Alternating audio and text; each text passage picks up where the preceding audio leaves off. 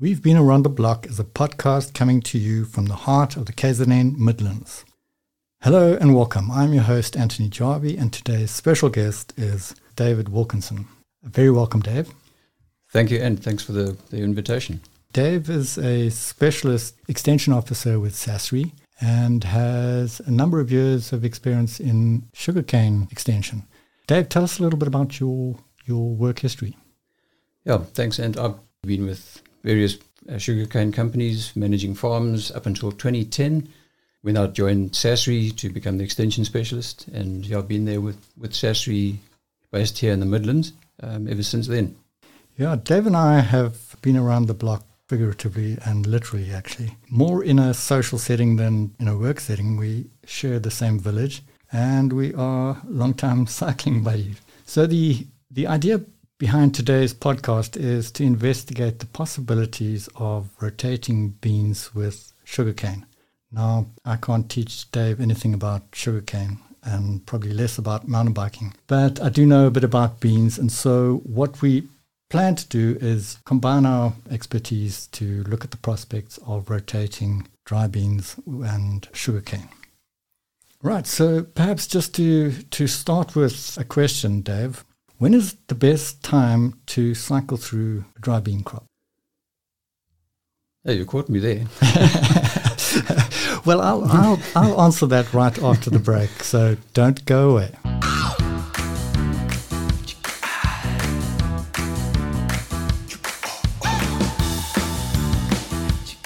Today's episode is sponsored by Pannar Seed. And since this is a bean-centric episode, I should say something about the Pannar bean cultivar range. Well, actually, I've had a hand in breeding all the cultivars that are currently on the market, so it is a little difficult for me to give you an unbiased opinion of their cultivar range. If I can give you a parallel, it's a bit like you as a parent trying to make a judgment on whether your kid is up to no good. Your judgment is most often compromised by your emotional attachment. So the best way to deal with this predicament is to have a look at and see who your kid hangs out with and judge them. So if I apply the same rationale to the beans, I would look at the Pannar's cultivar range in other crops. So they have the best sunflower cultivar range in the industry by a long way, and they have standout sorghum products. They have awesome wheat cultivars, and they have a leading soybean cultivar range. Their maize hybrids compete in every nook and cranny in the market, and it would be totally against the run of play to have anything but the best dry bean cultivars, right?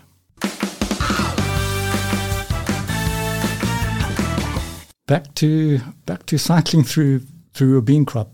It's best to cycle through your neighbour's bean field.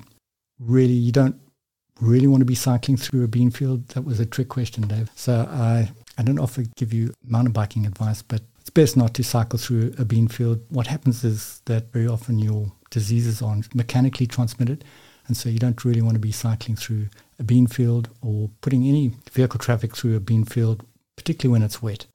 And so bean fields are not for cycling through. Cane fields are better, right? Much better place to cycle through to get less caught in your pedals and spokes. Yeah. Right, so getting on to the more serious side of looking at beans and sugarcane, the areas of adaptation of the two crops overlap. Dave, tell us, where is sugarcane best adapted? So the Midlands, the KZN Midlands, where I'm based, is obviously a very well-adapted area to sugarcane, and anywhere which is remotely subtropical, you'll be able to grow sugarcane in. So that altitude range, we see sugarcane on the coast, which is down at 0, and right up to the highest altitude sugarcane, which is in our area here in the Midlands, which runs up to just over 1,100 meters above sea level. So right, and so the restriction really is the frost, right? So rainfall and heat units are huge requirements. In the Midlands here, one of our restrictions is frost, yes. Okay, right. So your area adaptation is really related to height above sea level and frosting. Correct. So with dry beans, they are very widely adapted. So dry beans are planted up in the high veld, probably up to 1900 meters above sea level, and all the way right down to sea level itself. So the cane area is really a subset of the area of a general adaptation of dry beans. Yeah, I would say that would work well. We certainly wouldn't plant any sugarcane up in the high veld, so the frost issue would be too much of a problem there. So you've got no competition up there. Yeah, absolutely. So what we're trying to establish is to what extent would beans fit into a rotation with sugarcane? Okay, so typically our milling season runs from now currently March until end of November, and sometimes when the crop is really big it'll run into December as well. And growers would start off their season obviously harvesting those fields that were more mature and older and ready to be harvested. But they would also start off with fields that they had earmarked for plough out. So we generally look at replanting on average 10% of area under cane each year. So the grower would choose which fields were at the end of their ratoon cycle. Either they were not performing really well, and that could be for a number of reasons. It could also be that grower wants to change to a different variety in that field. So he would choose which fields he would harvest early in the season so they could get his plough-outs done, and that would give him enough time before the spring to get his soil amelioration right, his infield runoff control structures, etc. Get all that work done. Right. Dave, our audience on the show are probably mostly not cane farmers, right? So just explain to us a little bit, in terms of cane is obviously a perennial crop. How long do you keep it in the ground? Okay, so here in the Midlands, our typical cycle is ranges from annual cane, which is 12 months. That's typically grown in the frost-prone areas. And the longer cycle stuff is roughly 20 to 22, 23 months of age. So it is a longer cycle than typically you'd find on the coast. Coastal cane is generally on a 12 to 15, 16-month cycle. Okay, and so that is one cycle, and then you would keep the cane in for how many cycles? Okay, so that's a bit like asking how long's a piece of string. So we, depending on how well a farm or a field is managed, one can, and what type of soil it is, obviously sandy soils, you'll be lucky to get 5-6 ratoons out of it, so 5 or 6 crops, whereas on your better humic soils, we have record of growers running up to 14th, 15th, 16th ratoon. So that's 15 ratoons basically on a 22, 23-month cycle. That's close to 30 years in the ground. Yeah, so I would imagine genotype also plays a big part in how long you keep going. Absolutely. Yeah, we do have some varieties that are known for lasting long, and some varieties that perform very well in terms of tonnage, but obviously don't give you as many ratoons. Right. So we're in the business of annual cropping in dry beans, and one of the key things is that the cultivars stay on the market for perhaps 10 years, and that's probably a reasonable average length. But the thing is that if you don't change your variety often, you can't keep up with things like climate change. And I'm just wondering, how do you manage that with a cane crop? Obviously it's a much longer cycle, and therefore it would make sense at some stage, even if your crop is still reasonably healthy, to change variety. Definitely. Okay, just to give you an example, we have one of the varieties that we predominantly grow here in the Midlands. It's called N12, and that variety was released in 1977. And it's still 40 to 50% of our annual crush is comprises of N12. So it's still a very popular variety, and that incidentally is the variety that gives the long ratoons. So many growers have gone out of N12 in favour of the newer varieties because the newer varieties tend to be more adaptable. So poorer soils, one can now get higher yields than with the older varieties. So that's typically what's happening. Going from general adaptation to specific adaptation. Yes. Yeah. Okay. So the other thing is that there's a pattern of yield decline in sugarcane, which obviously dictates how quickly you will then plow out, right? And just for us non-cane folk, tell us a little bit about that pattern. Okay, so plant crop typically would be slightly lower than your first and second ratoons, and also depending on how well managed, you might even get a slight increase into the third. But definitely after that, one definitely does see a decline in yield, and it's from infield traffic, just general. And I think infield traffic and wheels over the stools is probably one of the biggest contributors to that yield decline over ratoon. Okay, yeah, and then obviously the build-up of pests and diseases, and this is why rotation is a good possibility. Absolutely, and also looking at acidification of soils, from application of nitrogenous fertilizers, you definitely over time do build up soil acidity. So that's another reason why you'll get yield decline. Right. So we have established that there is a need for breaking the sugarcane cycle, and that rotation is not a bad way of doing that, particularly to break the pest and disease cycles. So what do cane farmers currently do? Obviously what we are aiming to do is see how beans would fit into the slot. But tell us what cane farmers currently do, mostly. Yeah, so currently the typical scenario would be harvest the field early in the season and start eradicating that crop as we go into winter. So it's obviously much easier to eradicate a crop of cane when conditions are drier going into winter.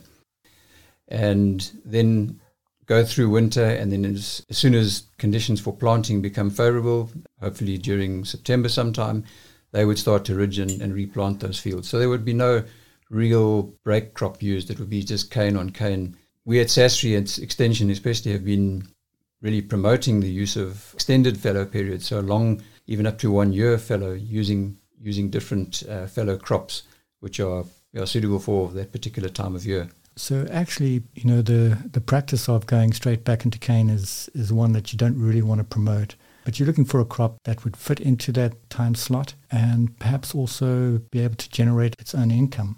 So something like a green manure crop would have all the benefits, and the benefits would be accrued in the next cane crop. Whereas if you had something like dry beans, it's a sort of crop that is very lucrative on its own and will fill the need for a good rotation crop because of being a legume, and then also be a very good cash crop. Definitely. That's been a long time a sort of a thorn in the side for growers for that fallow period, because they see it as time out of production for that piece of land.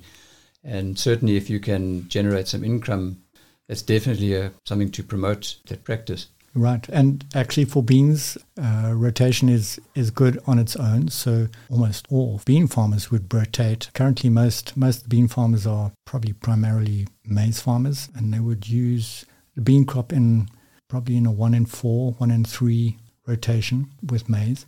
And so the rotating with maize is very good for yield and health of the bean crop. And it would also be the same if you rotated with sugarcane, being a grass species. Right. With beans, there's a serious need to expand the area of beans planted in South Africa. Currently, we're sitting between about 50,000 to 55,000 hectares of dry beans, and the bean industry just doesn't have enough critical mass at that size. And really, we would like to expand the dry bean area planted. So we're looking towards the sugarcane area to get that expansion. And from what we're hearing, the sugar growers also need a good rotation crop to fit into that slot in between their cane crops. So Dave, using dry beans as a rotation crop for sugarcane is not new, right? No, we've got some growers who are already doing it.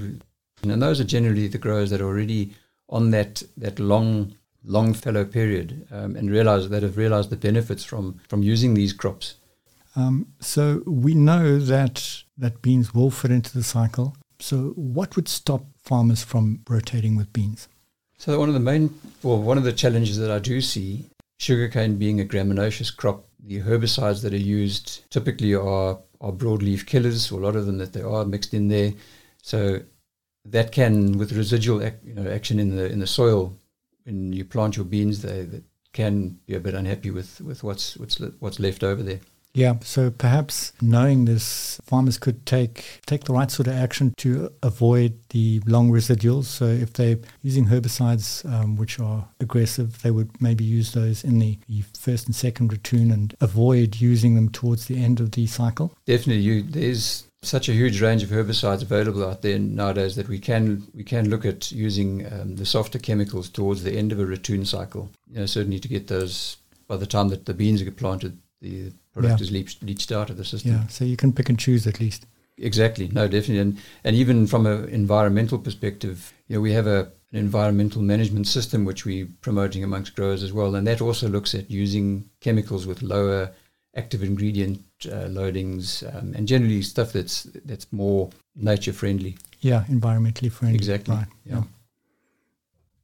Just looking at the makers and breakers of utilizing beans in a sugarcane crop system, one of the things about producing dry beans is that it is not an easy crop to produce. And partly this is why the hectares are so low in the country, is that it is a difficult crop to produce. Dry beans are susceptible to many pests and diseases, and you really have to look after the crop properly. And so what we've seen in the rest of the country is that it's your top maize farmers who rotate with dry beans and not just run-of-the-mill maize farmers. How do you think this will fit in with the sugar farmers?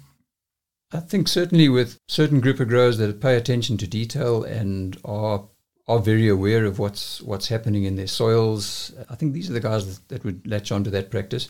Also, we must remember that sugarcane farmers have been a little bit spoiled in terms of marketing their product. It's really it's an easy one, that. So marketing the beans, that might be a challenge for growers. Right. Are sugarcane farmers accustomed to spraying? Spraying, yes, definitely. We spray fungicides and herbicides mainly. Thankfully, up to now, insecticides very, very minimal use in sugarcane. We've had a couple of things popping up here, but they are generally, I think that spraying is a normal practice. We also find that many of our growers are diversifying into other crops, and some use veggies. Part of the farm is allocated to veggies, or they use vegetables in their rotations. So those two, need a lot of attention. Yeah. So if the cane farmer can plant veggies, he can plant beans. Absolutely. Right? Yeah, definitely. Yeah. So one of the other restrictions may well be the slopes. So sugarcane is typically planted on all sorts of slopes and some very steep slopes, right? Correct. Yeah, that's more so on the coast. We actually did a study where we looked at here in the Midlands area, the Midlands North. We looked at what percentage could be harvested by machines, so mechanized harvesting, and it was in excess of 70% of our area under cane. So here in the Midlands, slope is less of an issue. The majority will be perfect for that sort of thing. Yeah, so with dry beans, it's not that it's not mechanized. So you would probably plant with a tractor-drawn planter, and mostly you would hand pull, but you would still run through with a tractor-drawn harvester. So you'd need slopes that would be able to accommodate this. Yeah, no, here in the Midlands, we wouldn't have a problem. Where I suspect you'd have a problem is more on the south and north coast, where you get your slopes, in excess of 20%, 25%, where there is traditionally cane grown. Yeah, and it's not even easy to get a mountain bike up them, right? Definitely not. No, we don't ride up those. So you don't often see Dave pushing a mountain bike, but in some of the sugarcane areas around the coast, that might well be a consideration. Definitely. So it does look like there are possibilities for bean rotation with sugarcane, and I think that it is something that we should and could promote. Definitely. Sugarcane supplies, we saturated at the moment, so moving into other crops does certainly make sense, and certainly one that can make you a bit of money as well. Right. So something we've discussed off air a little bit was something like shared cropping, where perhaps a cane farmer might twin his operation with a bean farmer on the Highveld. And just looking at this, it seems like it's quite a reasonable way of getting into the bean business for a cane farmer, is to find a bean farming buddy in the current bean production area. And so if you just look at the area that cane is planted in, it's generally warmer than the current bean production areas. And so this might be a nice opportunity for farmers to pair up together and utilize the same set of expertise and equipment. So we're just thinking the guys in the Highveld might well be finished planting dry beans by Christmas, and it would be quite an easy thing to be able to move that equipment down to the cane area and plant in January running into February because it's warmer, right? No, definitely that would work. As I was saying, cane farmers often shy away from planting those other crops because they don't have the expertise and the equipment. So if there was someone willing to partner up with them and do it professionally, I think that would be a successful venture, because that land is available for plant then at that time, and as you say, the conditions would be right. Right, and so this obviously offers some risk mitigation for both sets of farmers, right? So the dry bean farmer from the Highveld would get the opportunity to share a crop in a different area, which means that the food security side of things is a lot more covered. Definitely, also with being in a totally different area, you wouldn't be subject to the same climatic conditions, all that sort of thing. So yeah, would definitely hedge your bets. Hedge your bets, yeah. And then obviously by partnering with somebody who is already in the bean business, you have got contacts with marketing of the grain crop. You also have the expertise and perhaps sharing of equipment. Definitely.